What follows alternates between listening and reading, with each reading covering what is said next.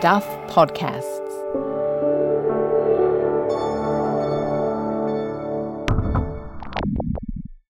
Previously on the commune.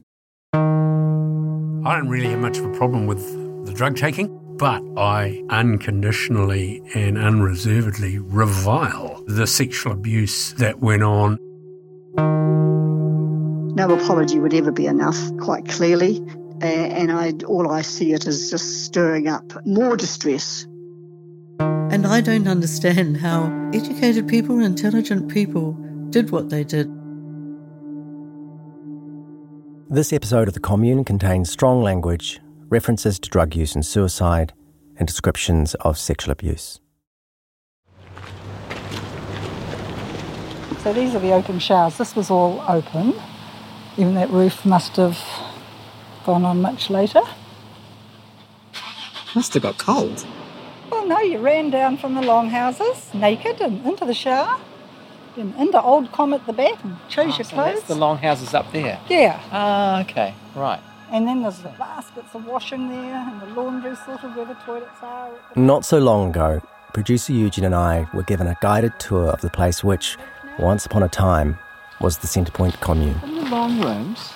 Longhouses? Longhouses, sorry. Yep. Did you have a permanent posse, or was it first in, first served each night? No, right. you had your bed. Right. Who was in it was a bit changeable. Right. Or who was in it at any one moment. So, no. But Our tour guide was Barbara, the Centrepoint pioneer who was a single mother when the commune began, the one who brought the hierarchy exercise back from Austria, one of the people who perjured herself at Bert Potter's drug trial.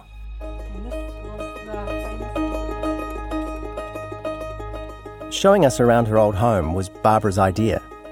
She still clearly knew her way around the kitchen. All under here was bread and butter and jams and things, and over there was toasters. So the kids crawled around the floor, sort of getting their hands in the sugar or the jam, and they were very healthy. It was their immunisation program. Much of the setup, right down to the walk-in fridge, is still much the way it used to be. Yep, we have 20 acres of land here remaining. Building-wise, nothing has changed. There was areas... This is Paul Gregory. Barbara introduced us to him while we were on her tour. My name is Paul Gregory. I'm the General Manager of the Prima Charitable Trust. I look after Kawai Purapura, the retreat centre, and I look after Well Park College of Natural Therapies. Kawai Purapura. That's what the property has been called since 2009, when its new owners bought the place and converted it into a sort of convention centre meets natural therapy school meets residential complex. Here you can hire a venue, study herbal medicine or rent a room. Before COVID, they were holding a couple of major festivals each year. The International Yoga Festival and Voices of Sacred Earth. So yeah, there's still a hippie-ish vibe to the place. But this isn't a commune. We're the landlord and we have 100 tenants. And it's not Centrepoint. We've changed the names of all the buildings, every single one of them, just to remove ourselves from Centrepoint. But in another sense, it will always be Centrepoint. There's a sign at the bottom of the drive that says private property, please do not enter. And we get complete strangers that turn up and it's almost like a tour, like an LA tour. They want to see where Bert lived. Well, I guess that's sort of why Eugene and I are here. And that first time we visit with Barbara, there is something strange and something quite powerful about seeing up close for the first time this place that's been described to us so vividly by so many different people. Paul says they do get visits from former residents, sometimes by day. They bring a flask and some sandwiches and they go and sit in the glade. Sometimes by night. They'll find themselves drunk and upset and we find them asleep on the sofas down here. That's happened a couple of times. A random sleepover by someone who'd been a teenager at Centrepoint and was having a tough time. So Paul and his staff... We come in, we make them a cup of tea, make sure they're okay, and send them on their way home.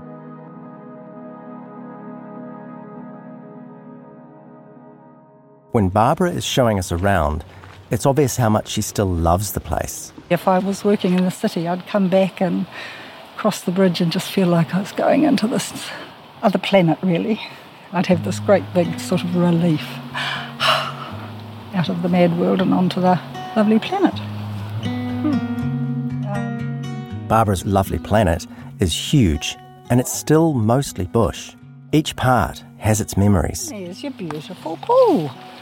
Oh, wow. So that was a herb garden. There's the swimming pool that the kids loved so much. Barbara shows us the streams that still run through the property. It used to flood, and once it picked up a whole lot of car cases and floated them downstream with one woman and her guitar stuck on the bridge. So I was there at that stage, and I was pretty heavily pregnant, and I was in the next car case up. So after that, we were firmly told we should. She takes us up the hill, where there used to be... There was a piggery and a big garden and an orchard. And one year I grew rock melons. I told you about the rock melons for the 10-year. Extraordinary pile of rock melons.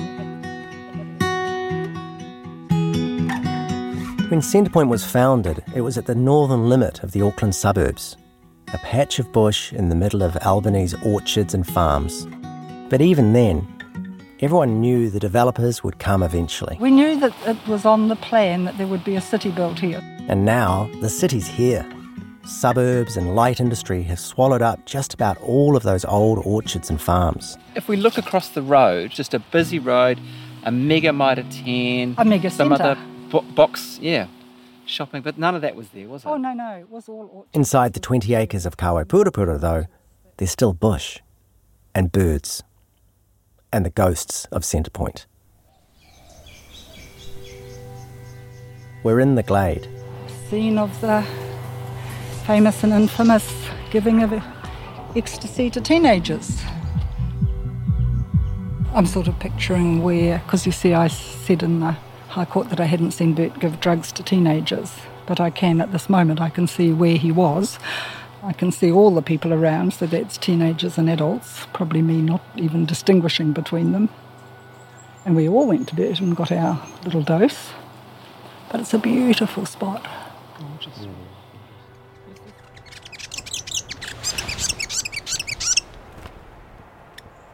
At the entrance to the glade, a piwakawaka, Aotearoa's native fantail, is giving its all.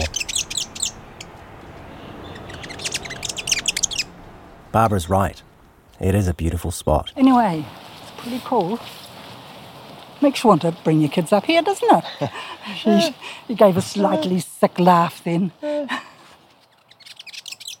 There was a time when I knew a lot less about Centrepoint, when I might have thought I could agree with Barbara that maybe it could have been a good place to raise your kids, despite all the complexities.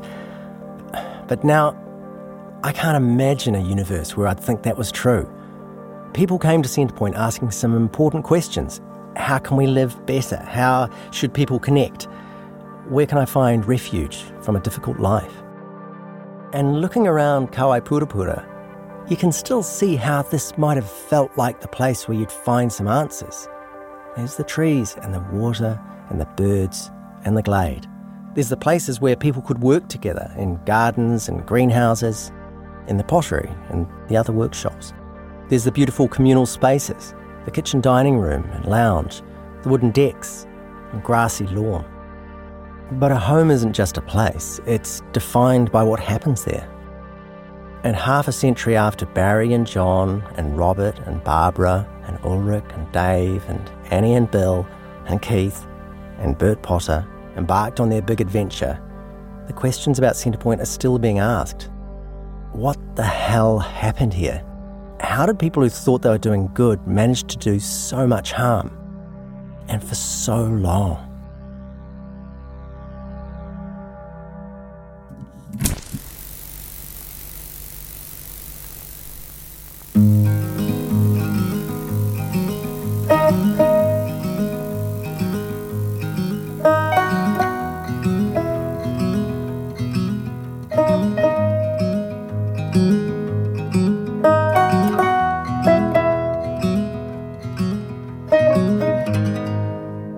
I'm Adam Dudding, and this is the final episode of The Commune.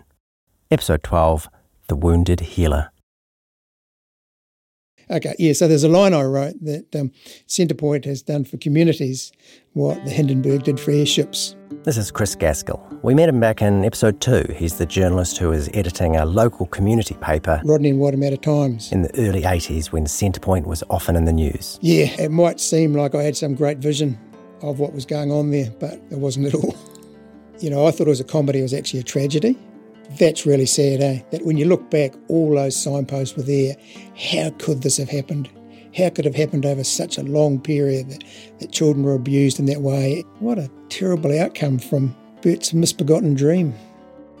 People like Chris watched Centrepoint rise and fall, and they still have questions about the place. Like, given how open Potter was about his beliefs around child sexuality, why weren't things shut down faster? I'm not the only one. There'd be lots of people who would be thinking, why couldn't we see further into it? That, clearly there was some not only unacceptable but criminal behaviours going on there. So sadly, as the editor of the newspaper, we didn't get onto that at all. I know it was something like 8 years later before the drug charges were laid, and maybe 10 years, I think, before the convictions over the child abuse. Yeah, it's pretty confronting to think that was going on in plain sight. Chris wonders if it was something about the way people trusted authority back then, and because for a long time, authorities were giving the place a pass mark. The police looked at it. They were obviously couldn't see anything that was concerning them. The health authorities were in there alongside them. Plus, Potter was a master of distraction. Calling himself God, that sort of thing. Nothing happening over there, look here. Also, the people at Centrepoint seemed so normal and decent. I mean, they had open days. People were invited there to see them, and, it wasn't some weirdo hippies. He'd somehow plugged into what you might call normal people, in as much as they were doctors and nurses and teachers who'd been caught up in the vision or the dream.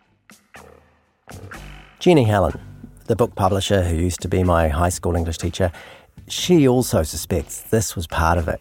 All sorts of highly educated, smart people. And so you kind of thought, well, obviously people are getting something out of this that they're not getting out, in the mainstream. It must be okay. The idea that the kids might be being abused wasn't even on her radar at Long Bay College.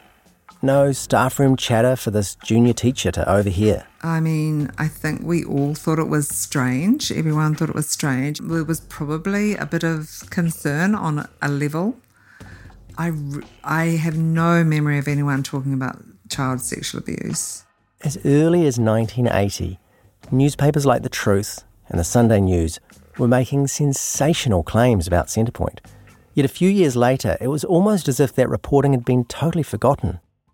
When I mentioned those early tabloid headlines, Jenny says she never even saw them. Why do you think that stuff was just allowed to fade away? Why was it? I don't know why everyone wasn't freaking out the whole time. That's incredible. Because it was just there. It was out. I suppose those papers were seen as muckrakers. They're just seen as sort of scandal rags. So I can guess that's why. I mean, I don't know. I am kind of shocked to hear that. Centrepoint wasn't her cup of tea. Potter seemed a bit gross. But there was just nothing to work with, no clear cause for alarm. All the same. I feel so bad about it now. I feel so terrible that those children were going through all of that terrible stuff and that we were all standing by and letting it happen. I feel like I didn't have the tools to do it or to recognise it, but at the same time it's mind-boggling, to think that. Imagine if that was happening now. I think we're so much more aware now and we're so much more... But are we?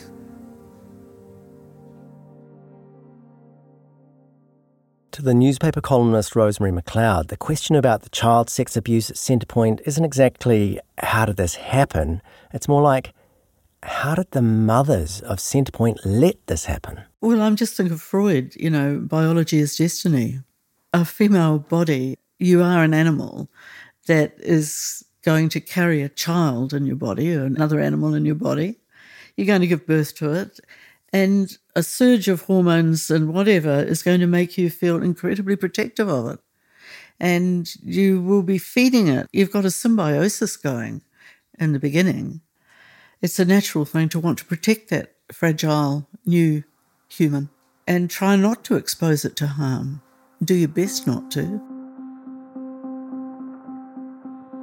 But I guess when somebody has accepted the idea that harm doesn't exist, then you've got a whole new thing happening. And the idea that it takes a village to raise a child is a very pernicious one.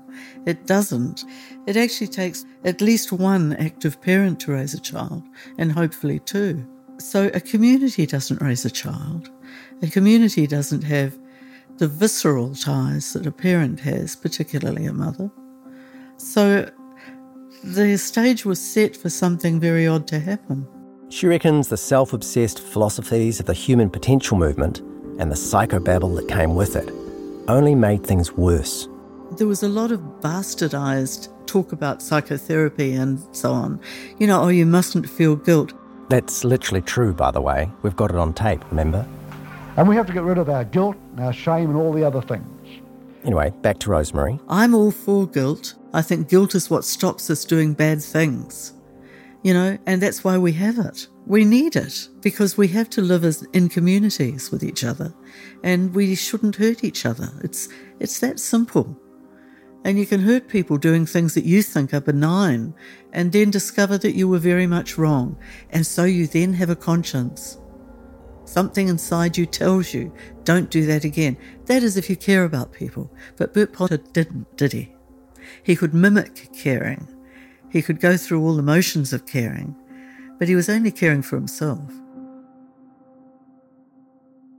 Derek, the lawyer for the neighbours who opposed Centrepoint, the guy who worried about property values, but then realised that wasn't the only reason to be concerned. I've always been saying, well, heck, what else could we have done? What should we have done? Were we a bit weak? Were we a bit slack? Were we asleep at the wheel? You know, could we have got some better evidence and presented it in a better way? But again, that first police investigation hit a wall, which left Centrepoint opponents with nowhere to go. We certainly gave it our best shot. For Derek, what went wrong is actually pretty simple. It's all about Potter. He was just a devious, dirty old man. Ray, the policeman, in a sense, he's the one who toppled the first domino when he arrested Potter on drug charges. It was your Nick's son. Which cleared the way for all the other charges and convictions that followed. Centrepoint stayed with him, in a pretty literal way. There were file boxes full of material that I'd kept.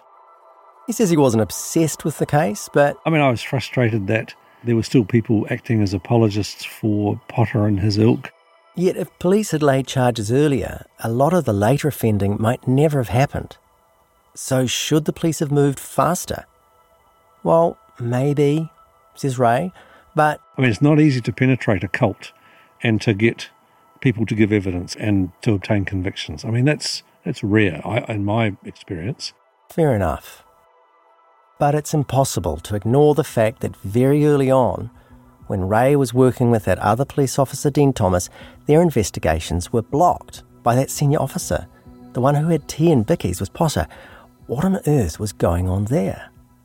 Well, years later, some really important context came to light.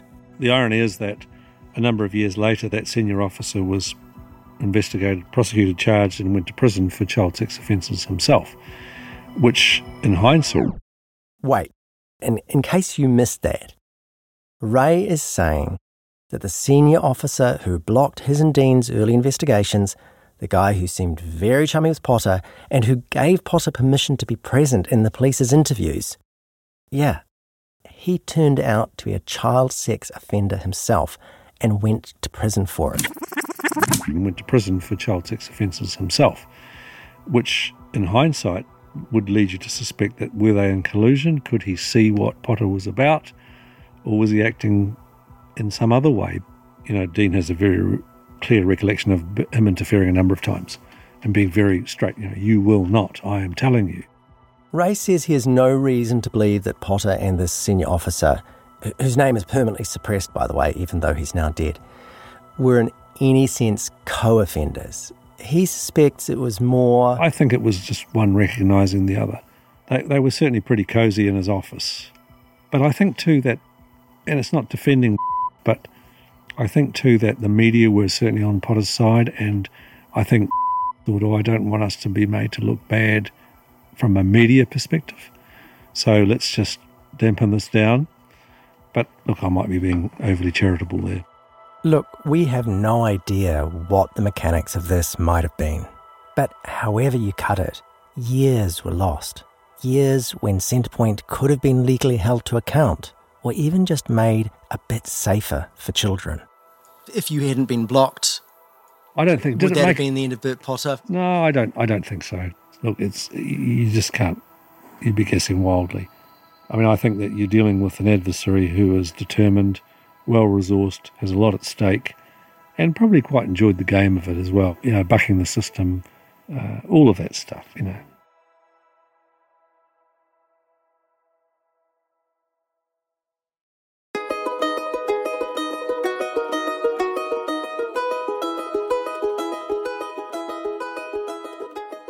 People like Ray or Derek or Rosemary or Chris or my old teacher Jenny, they might still think about Centrepoint. But for the people who actually lived there, the legacy can be overwhelming. There's something Barbara said to us. I think you really need to understand that with, say, 300 people, you'll get 300 different stories. And sure, of course, everyone who lived at Centrepoint has their own story, but there are enough points of overlap between those stories that you start to see recurring patterns. For many adults, the story is a journey from hope to horror, and the big difference between those stories is how long the journey took. For Barry, as we know, it took a while. For others, like that other pioneer Robert, master of the chainsaw, it was much faster. Still, one of Robert's great regrets is that when he first blew the whistle about child sex abuse, he just couldn't muster enough support from inside Centrepoint to put things right. You'd only need one or two other people to stand shoulder to shoulder with me and it wouldn't have happened. But they never got there. It's a real regret, because even though it went so terribly wrong, being at Centrepoint was one of the greatest experiences of Robert's life. It's an education I couldn't buy. It's something that I've had my money's worth out of. It's something that I've lost a wife in the process. She was meant to go. She wanted to go. But an experience I'll probably never be lucky enough to have again. And like, out of all of it, you can sort out the shit and the good stuff. While it's 50-50, I can handle that. But when it tilts or it hurts somebody, no go. But what a waste of fucking good energy in bloody shagging it up like that. And why does Robert think it was all shagged up? Well, really, again it comes back to Potter. Potter set the tone. Potter created an environment where people did things they knew were wrong. Robert explains it with, of course, a sheep farming metaphor. It's like two dogs going out and one of them a sheep warrior. That's a dog that attacks sheep, you know, worrying them. And the other one's catching on to the job pretty quick, you know, knowing bloody well that they're not allowed to. Yeah. Shame. Bill and Annie. Remember, they were the couple who welcomed Barry into the group therapy scene when the idea of a commune was still just a dream. Like Robert, Bill and Annie saw the problems with Centrepoint early on and left. Bill's no longer alive, but we've seen a letter he sent to the parole board while Potter was still in prison. In this letter, Bill is basically warning officials, watch out when Potter's released because, well, I know that he's a psycho. Here's an actor reading from that letter. I confess that, as a psychiatrist, I knew him to be a psychopath. Even told him so once, but was nevertheless foolish enough to believe and trust him. He is an extremely clever man. Those of us who started with him were all intelligent, mostly professional people with high moral standards. He was able to manipulate us all into deceiving the authorities in many ways, but most especially in claiming we were a religion. This was a pure tax dodge.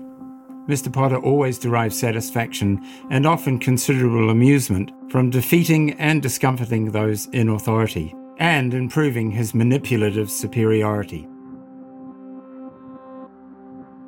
Potter, the manipulative psychopath. That sounds pretty familiar. But the part of Bill's letter that fascinates me is where he tries to explain the power structure that developed under Potter and how most of the pioneers' dreams were betrayed. The way Bill tells it, they were brought together by a shared enthusiasm for the wild, let-it-all-hang-out encounter groups. Bill says, as an actual trained psychiatrist, he knew this punching pillows and screaming stuff wasn't really psychotherapy. Real psychotherapy involved a lot more restraint and professionalism. You know, things like not having sex with clients during the lunch break. But Bill says Potter blurred those lines and anointed himself guru and became sole arbiter of who could become a new member, which meant...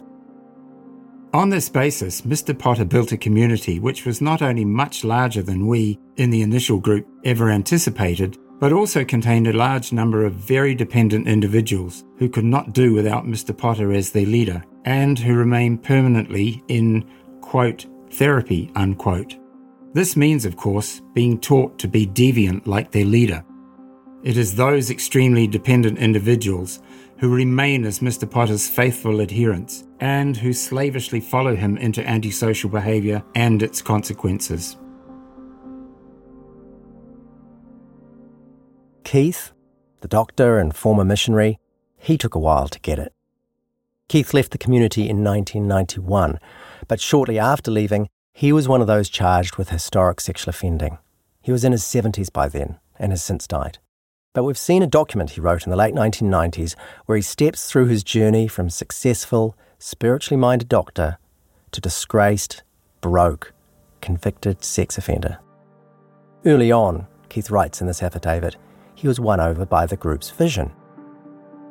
A community living together with mutual respect, close to nature, caring for the earth, growing our own food, seeking honest relationships, and raising our children free from our hang-ups about sex and material possessions.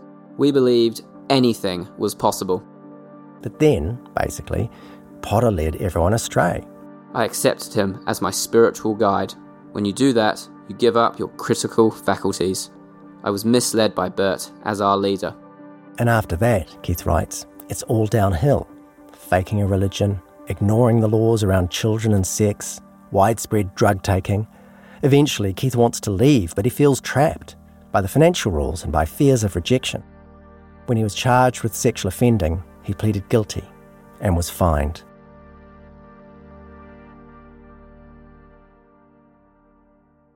You know, I sometimes wonder if it's too easy to dump all the blame for Centrepoint's crimes on Potter.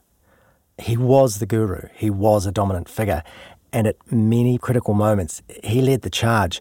But you also have to remember, these were all adults, and they followed his lead. So is it that straightforward? Evil guru destroys everything? It's something my old schoolmate Angie talked about.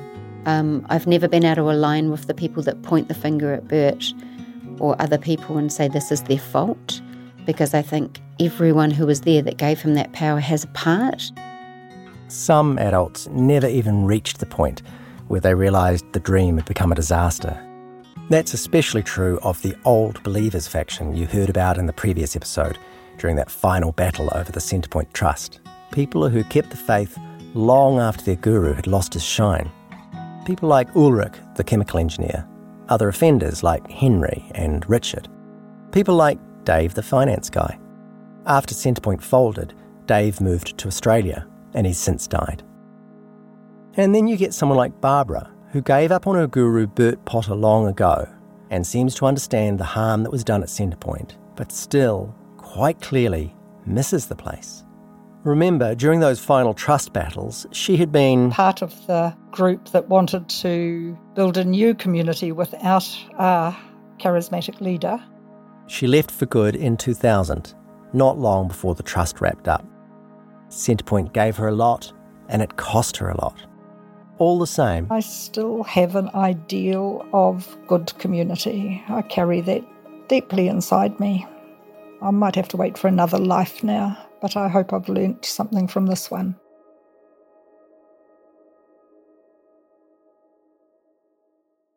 I see it as an episode in my life from which I gained a lot. And I'm really, really sad about the damage that was done. Peter Calder, the retired journalist, again. But I think a lot of people had very rewarding experiences, had rich rewards from their association with the place. And I would certainly count myself among them. Remember, Peter lived at Centrepoint for just a year in 1985, though he had connections with the place before and after that. But, you know, if Centrepoint was started up again tomorrow, I wouldn't say, oh, shit, I'm going to go and do a group. I mean, it was just another time of my life. Being there for such a short time and living there at that particular point in the commune's history, that makes Peter's perspective super interesting to me. One of the really baffling things about Centrepoint is that so many people who lived there before the sex abuse arrests say they just didn't know what was going on. And around 1985, when Peter was there, that's actually in a period where it does seem plausible that you could be at Centrepoint and totally unaware. Because, as Barry said, in the very early days, it was quite blatant.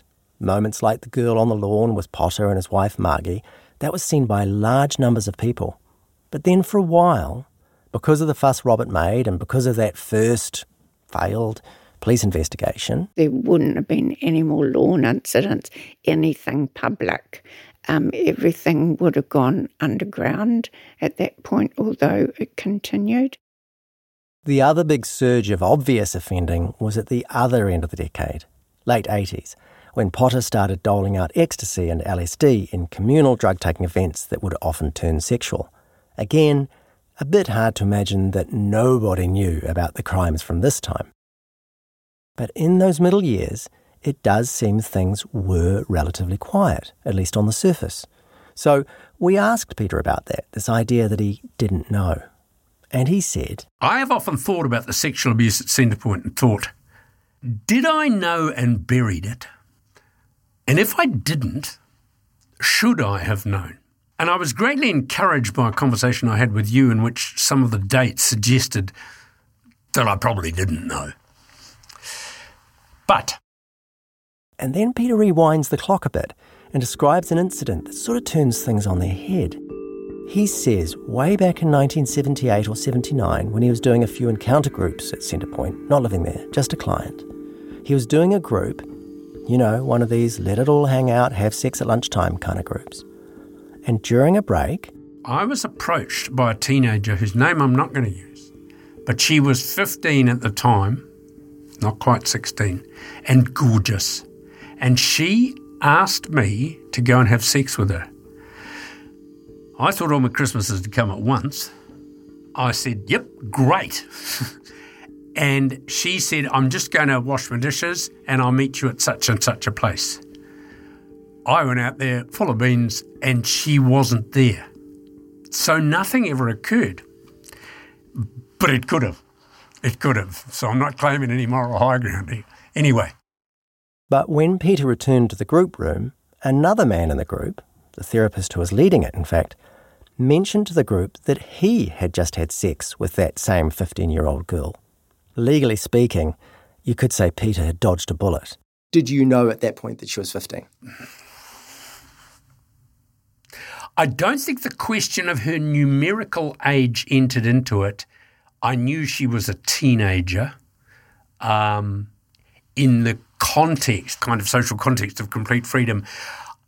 I don't think the question was entering my head. All I knew was, what was this, 1979, so I was 27 and she was a lot younger and she was very delicious and very tempting. But I don't think the actual numerical age or the technical legality of what was about to occur came into my mind. And with that, it feels like Peter has opened the door to that bigger question about knowing or not knowing. Because, seriously, if you wanted to know the community's attitudes around children and sex, all you needed to do was listen to what was being said in public, or during Potter's Saturday talks, or in the Centrepoint magazine. And those public statements are quite clearly the thin edge of a wedge. And the thick edge of that wedge is the sexual offending against children, which so many people say they weren't aware of. So I asked Peter if we can sort of take a walk along that wedge. So you knew, obviously, that people were having sex in front of each other because that was in the newspaper. Yes, I knew. And that children would see this sometimes? Yep. Didn't see a problem with that then, do now. Next step. Bert's encouragement of sex play in kids as not only natural but to be encouraged. Again, in the newspapers, surely that was visible. I'm not sure that I ever saw kids doing that, but certainly I was aware of Bert saying that. Next step along that wedge. And then teen sex, that is, hey, there are 15-year-olds and if they approach you, that's not particularly a bad thing. So we've got to there. Yeah, it's interesting. You know what I mean? Yeah. So we're sort of firmly on the wedge. Yeah, yes. So I guess, can you step us along the wedge and tell us what you did and didn't know, and what that process of going, shit, did I know? Did I not know? Can I comfort myself? Can I not comfort myself? Do you know what I mean? Well, it's a fair enough question, though I have to say I find it quite confronting. Yeah. See, there was a long-established resident who had a long-term relationship with a woman who was under 16. But it was a long-term loving relationship. They were together. They were a couple.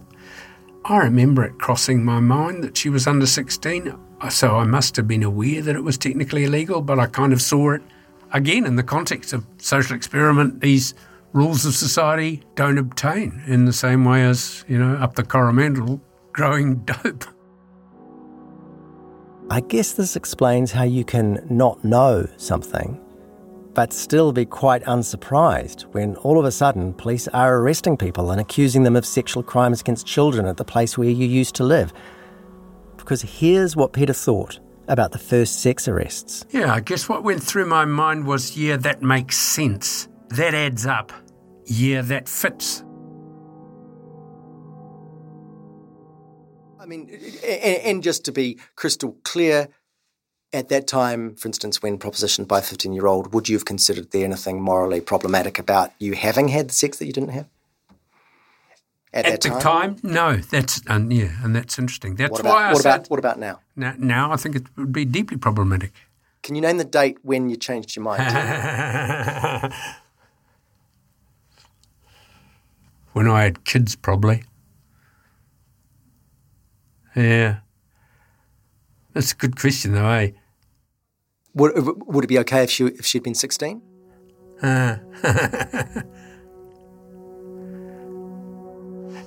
I think that now? No, I don't think it would have made a difference. I mean, I think she'd have to be like 20, 21 or something.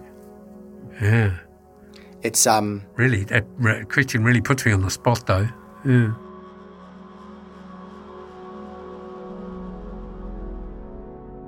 Stuff that I found,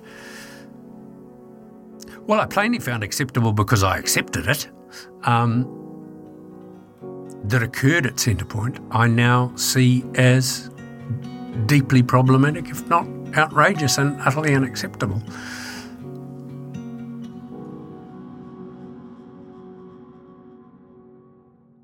After the break, what do the children of Centrepoint think? This is the side one. Hi, Michael Wright here. If you're enjoying this podcast, maybe you'd like to check out one of our others. Collapse is the story of the CTV building, which collapsed in the Christchurch earthquake, killing 115 people. It's the story of a tragedy, but it's also a story about a search for the truth.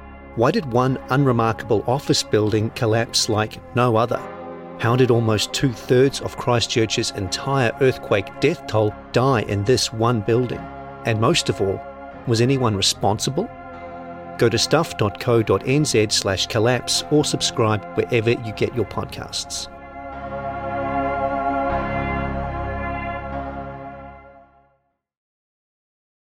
When we were setting up interviews for this podcast, we got a lot of help from people who had been children at Centrepoint. Many have stayed in touch with each other over the years. Others have reconnected more recently through Facebook and through a website called the Centrepoint Restoration Project. Producer Eugene and I shared our contacts through these networks, and people started getting in touch with us.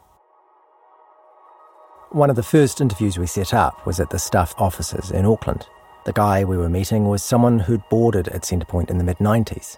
And from our initial chats, it seemed he had mostly positive memories. I was really interested to know how these more positive stories went, because you don't often hear them told out loud. The time came for the interview, so Eugene and I went and sat in the reception at staff. There are a couple of nice chairs by the window that get all the afternoon sun, and we waited for our interviewee to walk through the lift doors. And we waited, and sent a few texts and left a voicemail, and waited. No dice. We'd been ghosted. And that was far from the only time that we had someone get in touch and talk to us about talking to us, only to eventually, quietly disappear. But the reason we're even bothering to tell you about these journalistic failures of ours is that even as they're ghosting us, these children of Centrepoint are actually telling us something pretty important about its legacy. There are lots of good reasons not to talk. Some Centrepoint children had a horrible time and they don't want to talk about that trauma, only natural. Others have kept their Centrepoint background quite secret because the place has a bad name and they don't want to publicly out themselves. But quite a few seem concerned mostly with how other ex-Centrepointers would react if they talked to us. Because behind the scenes, not everyone agrees about what it was like to be a Centrepoint child. So, one of the people who ghosted us, in the last email I got from her before she went silent, she wrote, "I know a lot of the other kids from CP will defend it and I don't want to upset anyone." But then someone else I talked to was the exact opposite. She really wanted the world to know about how great her childhood there had been, but was worried about upsetting the friends of hers who she knows did suffer harm there. So what you're seeing when these different people ghost us is that, yeah, the legacy of Centrepoint is just so complicated, and people can be messed up about it and feel anxious about talking about it for entirely different reasons, even diametrically opposite reasons. And even for the people who have some bad memories, for better or worse, this was their home. Here's what Julian said. He's the guy who was there in the late 90s and got an LSD tab for Christmas when he was 14. It often makes me sad when I hear another book's been written, another documentary's come out, another something or other's been done, and you just kind of hear the same old things being dredged up again. He has mixed feelings about the place, but he still doesn't enjoy seeing his former home getting torn to pieces in public. There's someone else we interviewed pretty late in the piece who ummed and ahed, then eventually agreed to talk, but using a made-up name. You've heard her voice a couple of times already. Okay, for the purpose of this interview, my name's Evelyn, and my father lived at Centrepoint for... Evelyn's time at Centrepoint was the usual complicated mix. Fun times with the wolf pack. There was a huge toaster that could fit about 8 pieces of toast in it. But also terrible tales about what happened when the adults weren't around. There was a little girl sitting there who had no undies on. She would have been about 4 or 5, or between 4 as well as other terrible tales from when the adults were around. He was having a threesome. And the woman looked at me and said, "Oh, I think she's envious. I think she wants to join us." And that just, who would say that? You know, even now, it brings up feelings of just fury and disgust. I just think, and I think that's the biggest thing.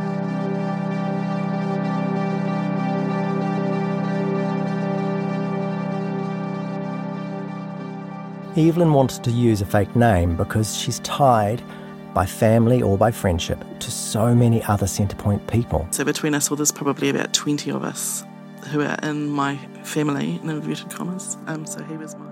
If you want a sense of how complicated these ties can get, Evelyn says her first serious boyfriend at Centrepoint was... my half-sister's half-brother. And in that big, complicated web of family, some people just don't want to talk about it. There's lots of people that I care about that still have their own process and things they're going through, and I don't want to draw attention to them or have them singled out if they don't want to come forward and tell their stories and truths. Everyone's got their own opinions. One person who understands the reluctance to talk is Beth St. Clair. Beth St. Clair. I was a child of an early member of Centrepoint and so saw it from pretty much the beginning right through to the end. She saw Centrepoint up close, but in the years since, she's also studied cults in a professional capacity. I'm a psychotherapist and I work predominantly with people who've come through trauma of various sorts. Which means Beth has a broad perspective on the anxieties people have when talking about Centrepoint. Probably the most extreme one is people being very fearful that there'll be legal repercussions. So not wanting other people to talk because then there's a risk that something will come out and there'll be more court cases and more prison time and more people's lives damaged. She knows of people who've lost a job because an employer read a name or saw a photo in an article about Centrepoint. Or they've lost a partner or they've lost access to their children. There are some people who it just feels like this huge Damocles sword hanging over their head every day of their lives that they will never, ever be free of. Even out of the public eye, talking about the past is perilous, says Beth. There's that web of family connections. Just think of Evelyn and her half-sister's half-brother. But also, one person's abuser might have been another person's protector back in the day. So if you get a group of ex-Centrepoint kids talking... One person can want to talk about someone who mistreated them. But to someone else in the group, that person... could be a relative of theirs. And to someone else again... That might be the one that made a real difference to keeping them safe and happy. And so that also shuts people up because they know that could hurt someone else just hearing about it.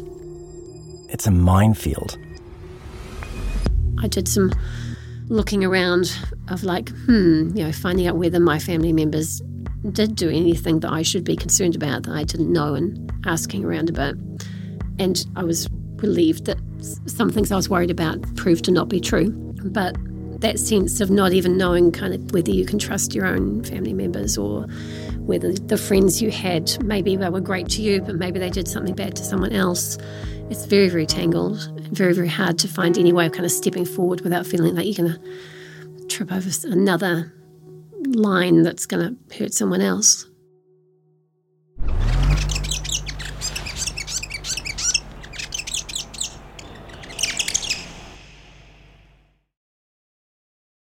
I mentioned earlier the Centrepoint support groups that have appeared over the years. One of these is the Centrepoint Restoration Project, which was set up by a former child of Centrepoint, Caroline Ansley. Caroline appeared in a recent TV docudrama about the commune called Heaven and Hell, and she was also very helpful to us as we made this podcast. Around the time the docudrama came out, an open letter was published on Caroline's website. It was a call for former adult members of Centrepoint to acknowledge the lasting harm done to Centrepoint children, and it invited the adults to organise a collective and open response to the children. Or, to oversimplify a bit, it's a request for an apology. The letter has been signed by about 50 former child or adult residents, plus another 24 people who identify as close family of former children, their partners, spouses, children. Because that's the thing, the effects of Centrepoint reach beyond the people directly involved and onto those who are close to them. Yeah, I'll get comfy. People like Georgia Duda-Wood. My name is Georgia Duda-Wood and I've been with a child of Centrepoint for 21 years, since 2000, and we married in 2008. Georgia grew up in Auckland, but she only had a vague idea about Centrepoint. She hadn't even realised that people had gone to prison. When I learnt that the guy that I was seeing grew up in this place called Centrepoint, I was fascinated because in my mind, Centrepoint was this progressive, challengingly rebellious commune where there might have been some inappropriate sexual behaviour from the adults that children witnessed, and there might have been quite a bit of marijuana, but that's about it. She noticed some weird undercurrents in her husband's family when the subject of Centrepoint came up. We just don't mention the war. We just don't mention it.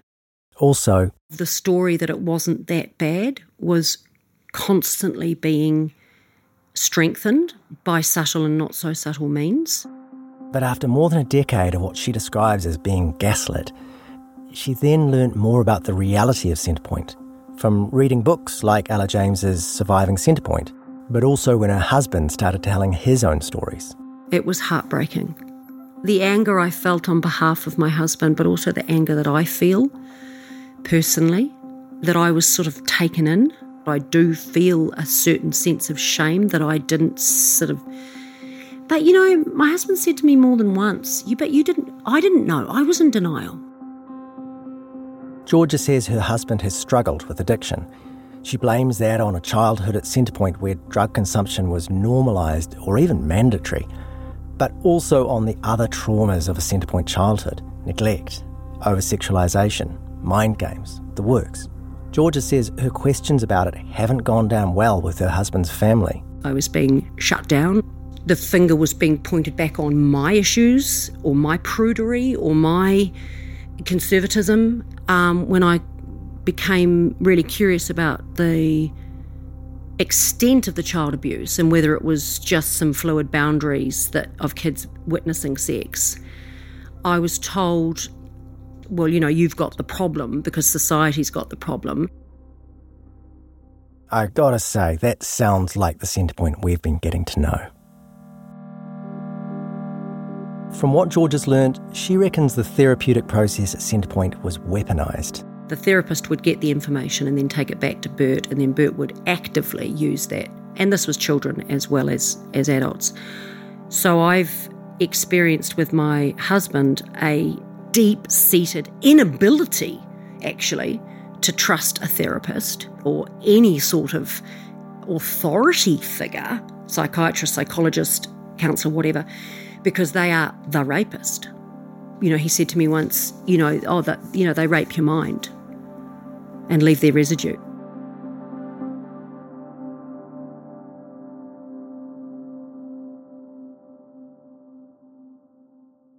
Like Barbara says, everyone has a different story. But sometimes, if you collect enough stories, they start to turn into statistics, and statistics tell a story of their own. That 2010 Massey University study of the adult children of Centrepoint was based on interviews with 29 people. Here are some numbers from that study.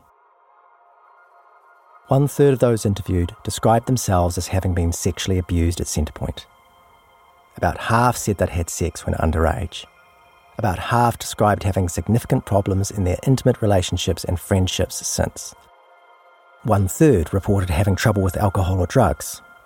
One person said they'd been hospitalised for depression. 2 said they'd been hospitalised for psychotic episodes. 1 described himself as a sex addict. Several talked about anxieties about being seen as sexual abusers themselves. I could go on. This was a 261-page report, but you get the picture. To understand the numbers, you zoom out.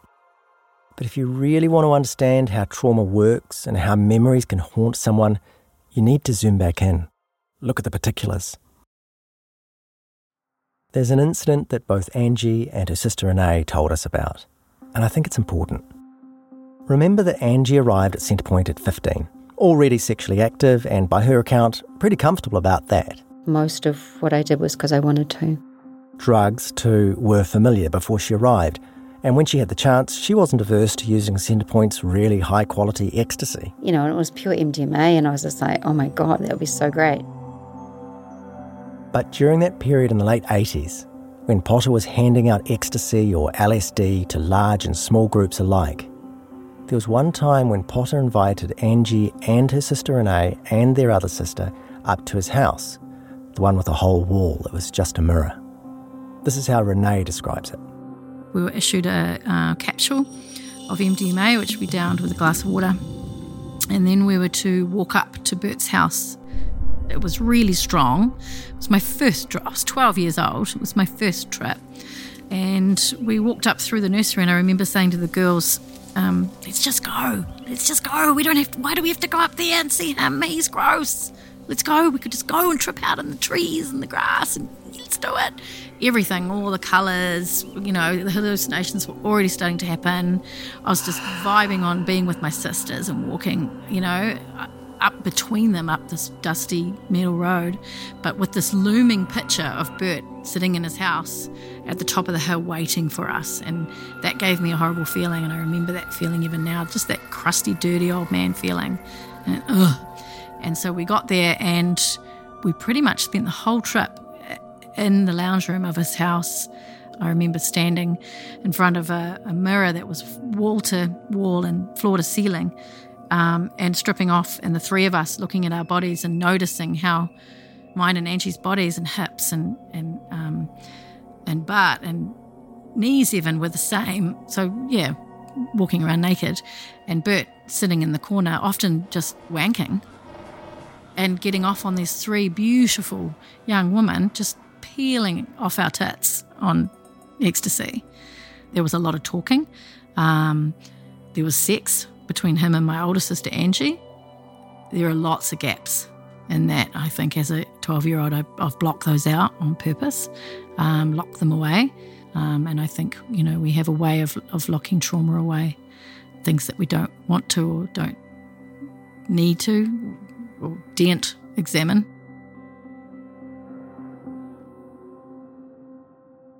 Angie's memories of that day mostly match Renee's. But for the longest time, she felt terrible guilt about what she remembered. She was the oldest, about 17 by this time, and although her memories were blurred, there was one moment she couldn't get past. She remembered carrying out a sex act involving a banana on her middle sister. And I had always felt guilty about that. I felt horrified. I could barely look my sister in the eye the whole of my life. I felt like an abuser, like a perpetrator. And I always had that fear around her, that I'd abused her. She carried this for years. But then all 3 sisters were interviewed by the journalist Anke Richter, who's done a huge amount of research and reporting on Centrepoint over the past decade. And we had a sharing circle and the girls shared the version of that they remember, and I was like, no way, I thought that had gone a whole different way. What Angie's sisters remembered was still appalling, but it was crucially different from Angie's memory. Because what they remembered of the sex act and the banana was that the middle sister wasn't even involved. It was Potter who'd done it, and he'd done it to Angie.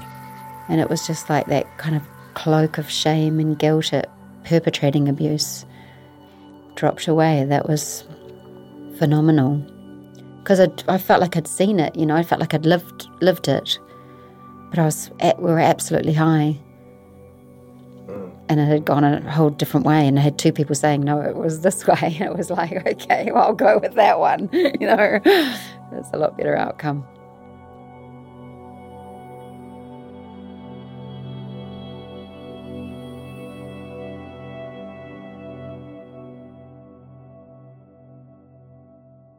Remembering and retelling the Centrepoint story often involves a lot of pain. You could argue it would be better if everyone just stopped doing it. But Barry reckons the pain is precisely the reason why it keeps getting told, why every few years there's another article or documentary or open letter or support group. That pain is why Barry continues to talk to journalists about it when they come asking. And I know people actually say that, look, it was a long time ago, put it away. But this is the reality when there's pain, when there's trauma, until it's resolved, we keep getting drawn back. And so, the story of Nazi Germany, hasn't it been analysed, hasn't it been unpacked, hasn't it been told? But it's the pain and humanity, and so we just go back there. I once had an image of it. It's pain that keeps us trapped until we resolve that pain. We can move on a bit, then we can pull back. And I just see it in therapy all the time. Your hand movements, you're almost like describing an eddy current in a stream. Was that sort of what you're visualising there? Yes. Because the stream's coming down, but yes, you're trapped in this eddy. And then yes, pain just circles around that, Sometimes the risks of talking about Centrepoint aren't quite what you'd expect. We haven't explained before why Robert didn't want his real name used in this podcast. Because he used it and appeared on camera when talking to media years ago. But he's sick of the blowback. It doesn't seem to matter that he's clearly one of the good guys here, the whistleblower who went to police about Potter's crimes. I mean, here's what happened after he did an interview for that TV series Beyond the Darklands. I suffered abuse here called Little Girl Rooter, screaming at me coming out of the boat club. Little girl, Ruda! Fucking little girl, Ruda! Another guy tried to fucking king hit me while I was having a piss in the urinal. And I ended up latching onto his tit after he punched me about 20 times. Shearer, fit young shearer, and I bit onto his tit. Big mouthful. And I never let go. And I bit till it was just about touching. I was getting quite concerned because what am I going to do with this fit young bastard when there's nothing left in me fucking mouth? And with that, his fucking mate comes running in. Get up! I can't, he's biting my tit! Let go! I'm not pretty fast, you're not going to carry on!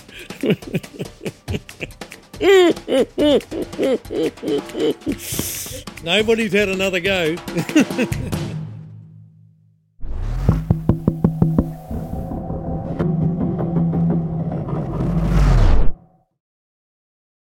In March 1999, Herbert Thomas Potter, a frail 73-year-old convicted sex offender, returned to live at the Centrepoint community.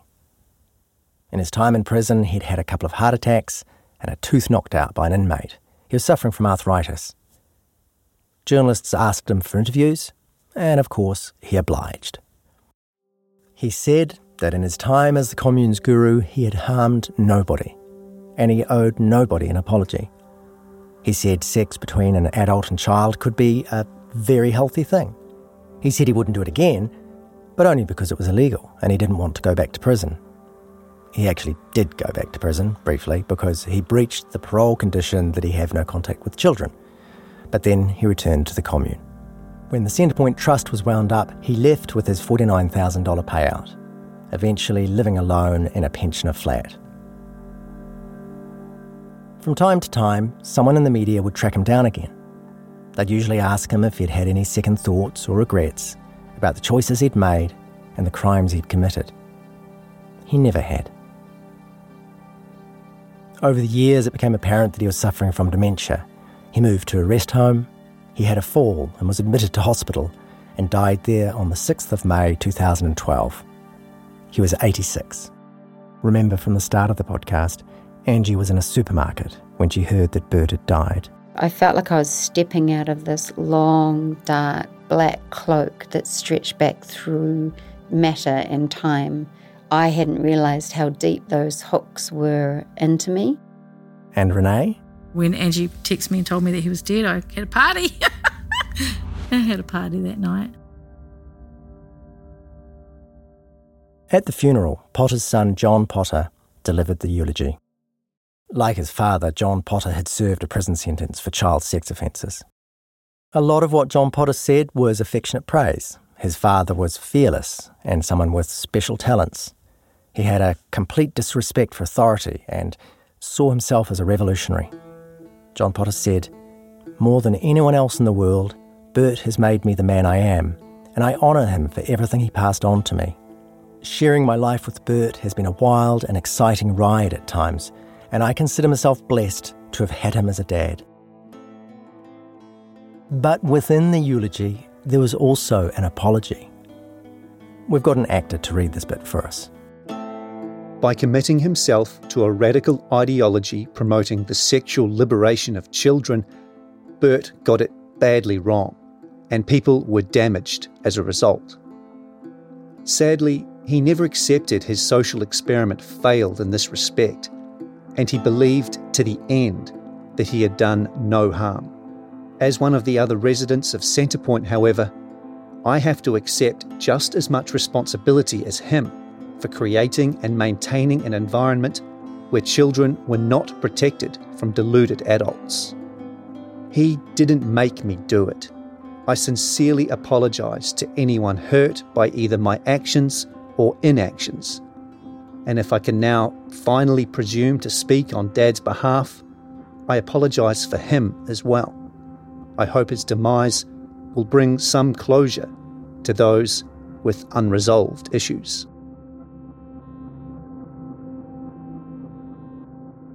Of course, despite John Potter's hopes, Bert's death didn't really bring closure. Time and again, Centrepoint survivors keep getting drawn back to the pain, picking at the scab, retelling the stories in the hope that they'll start to make sense.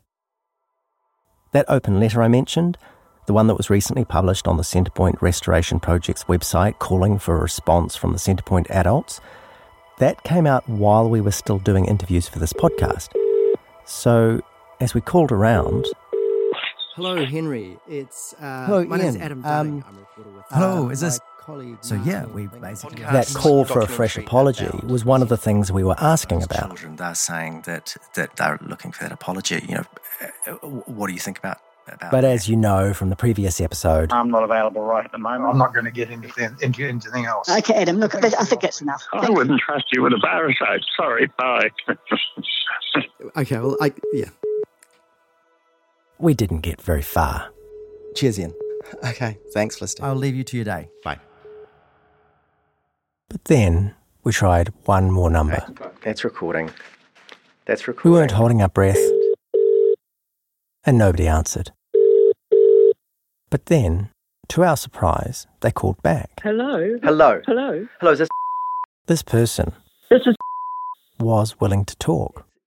Of all the people at Centrepoint who are convicted of sexual crimes against children, Yes, I've heard of you. this is the only one who agreed to stay on the line when we called and to answer our questions. She said she'd talk only if we agreed not to use her name. I've been burnt so much by the media for So we so haven't. long that- I started by asking about that open letter. Some of the children of Centrepoint making that recent request for an apology by Centrepoint adults. Have you I'm followed? absolutely prepared to apologise to anyone at any time. In fact, I have put that out for many times, never been taken up on it. I am absolutely happy to apologise for my part in enabling. I do believe that sexual abuse went on there and I enabled it by not speaking out. Okay. But I also pleaded guilty to charges, not all of which were true, but I pleaded guilty anyway. A lot of what the children say is exaggerated in some cases, but it's their story and they're living with that story, and I'm very sorry about that. But I can't go back and change things. And if any of them want to confront me, I'm very happy to do so, but not with the media present. Sure. What did you plead guilty to? I was charged with sexual assault with 2 teenagers. Right. One of which was completely and utterly untrue, and the other one, I was in the same bed as my partner and a teenager. And I pleaded guilty, and I spent time. So I feel like, I pleaded guilty, I've done time. What else do they want from me? All this stuff is like, if I'd murdered somebody, I would be better off now than what's happening to me. Because it just goes on and on and on, and I feel I'm totally persecuted, and my family's totally persecuted, my grandchildren persecuted, because they all hate the ongoing stuff. Did you apologise to the victims in those cases that you pleaded guilty to? I wasn't allowed to even speak to them. Right. But I pleaded guilty. That was as best I could do. Let's just pause for a second. We've checked the court files, and indeed, this woman pleaded guilty and went to jail. And her version of events back then was pretty similar to what she's saying to us now. That in one case, she was simply in the bed alongside her partner and the teenager, and in the other case, she totally denies the accusation and only pleaded guilty to spare the girl the ordeal of a trial. And what did the victims say back then? In the first case, the victim told police she was in bed with this woman and the woman's partner on, quote, numerous occasions, starting when she was 14 years old, and that while the man performed oral sex on her, the woman would touch her breasts. In the other case, the one which our caller flatly denies, the victim says she was 12 years old when the woman and her partner took her to bed. She says while the man performed oral sex on her, the woman kissed her breasts.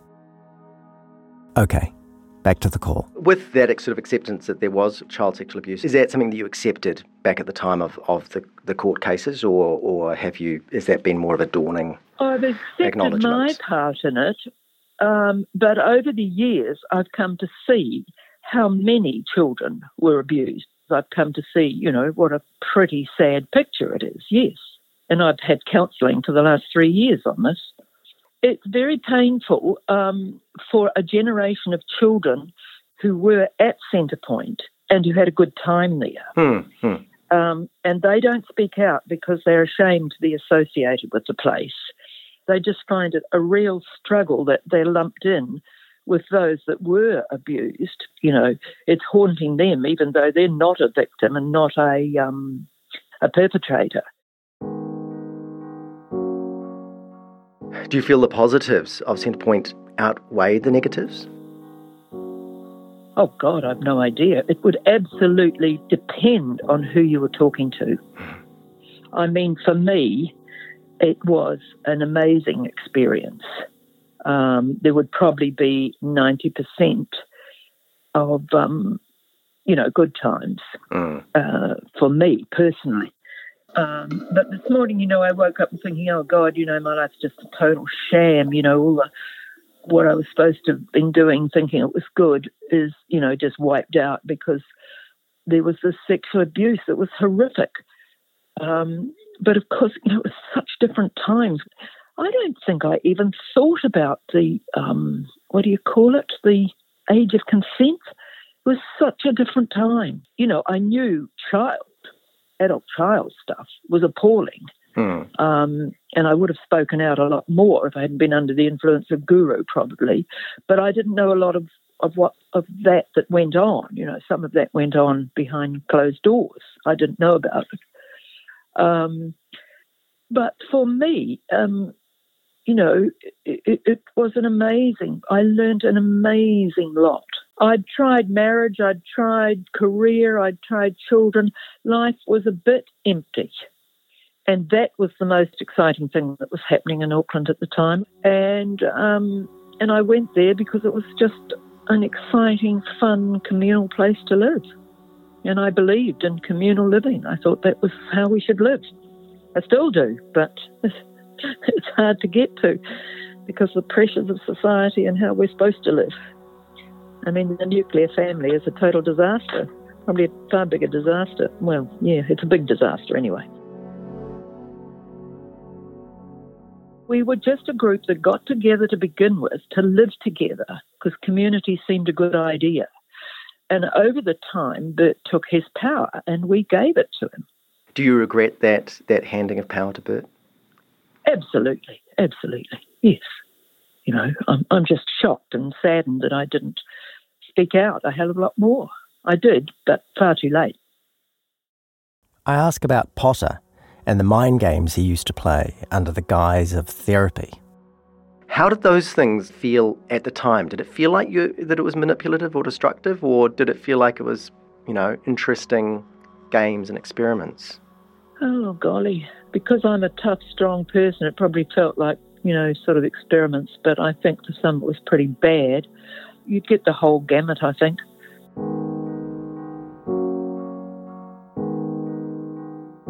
When were you last living at Centrepoint? I left in 93, I think.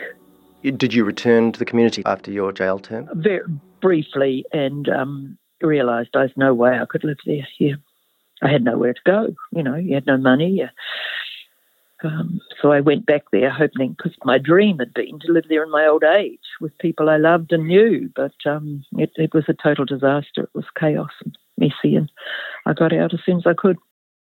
It's a pity, in a movie like that, what came out the other day, showed the shocking horror of those girls' memories, but it's not and I don't know how you'll ever get a real picture of the place. Because as you found out, a lot of people don't want to speak up because it has so many repercussions and it gets tied to all the bad publicity that's come out. I've lost jobs over it. My friends have lost jobs over having their names attached to it. It's like a whole round of second punishment. I cannot say good things about the place because then I'm in denial of all the bad things. I'm really caught between a rock and a hard place. Do you know if there are any people left with, a history at Centrepoint who would still argue that what happened wasn't sexual abuse? Wasn't sexual abuse, Do I know anybody who says there was no sexual abuse at Centrepoint? Correct. Do I know anybody? Well, or know of anybody? I don't know, because if there were, I wouldn't be talking to them. You know, there's only a small group of people that I now mix with, and none of us, we would all agree probably that Bert's a paedophile, and it was horrific what went down. We've all got children from that place. Mm. There may have been people who were, you know, agreeing with them at the time. Yep. I wouldn't be surprised if most of them have moved on. Anyway, I need to go, Adam. There's people coming here very shortly, and I need to prepare a little bit. So, The caller has to go. Later that day, she contacts us through a friend, and she says she might be prepared to do a proper sit-down interview. But a few days later, she says she's taken advice and changed her mind. So what you've just heard was the only chance we got to talk. Thanks very much. Yeah, okay. Bye. Bye.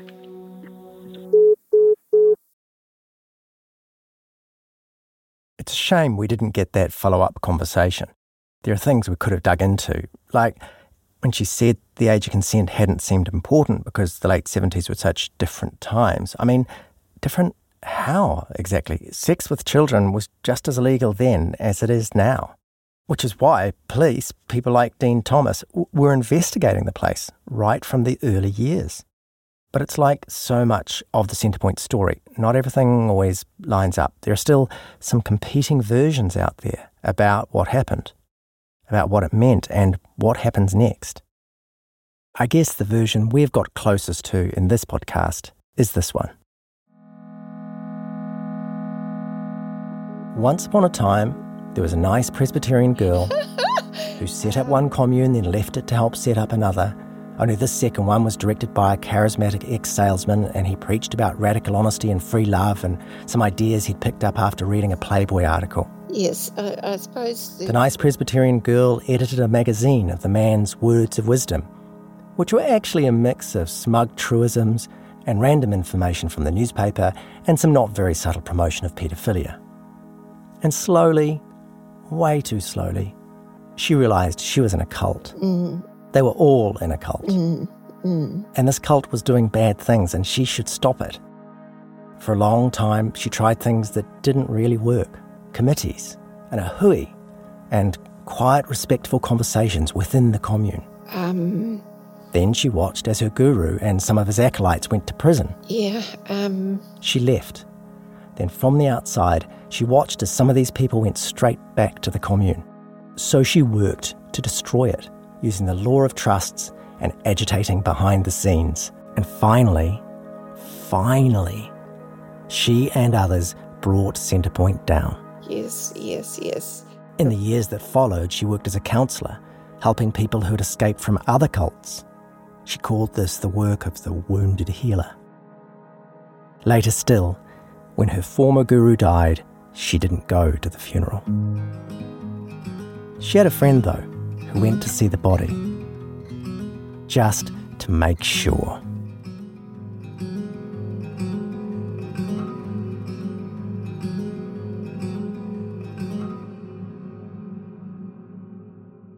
There's one more story Barry told us about something that happened while she was still in Centrepoint.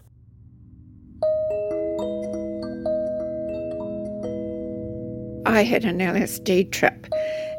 It was a solo trip. I mean, that's crazy. That's not how you do it in therapy. You have a guide with you, but this was totally on my own. Barry says the thing about LSD is that it allows you to really focus on something, almost tunnel vision, so you can ask the drug to help you figure something out. So I just took in this question, well, who am I? Because by then Bert was in prison and everything was falling apart and I was in this dilemma. So who am I? Just going, seeing myself as a mother, that's not totally it. Seeing myself as a sexual woman, that's not totally it. She kept digging, trying identities on for size. Going down all these different layers and facets of who I could be. And just getting to this. I'm a person who creates order out of chaos. Over and over again. And actually, that has stayed with me.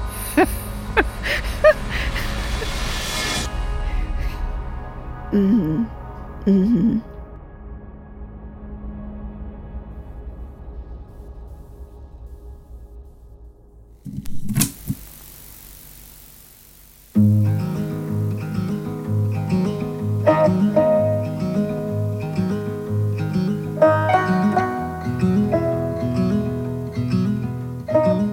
That was the final episode of The Commune, a Stuff production. It was researched, written and produced by Eugene Bingham and me, Adam Dudding. Mixing by Andrew McDowell at Digicake. Music by Audio Network.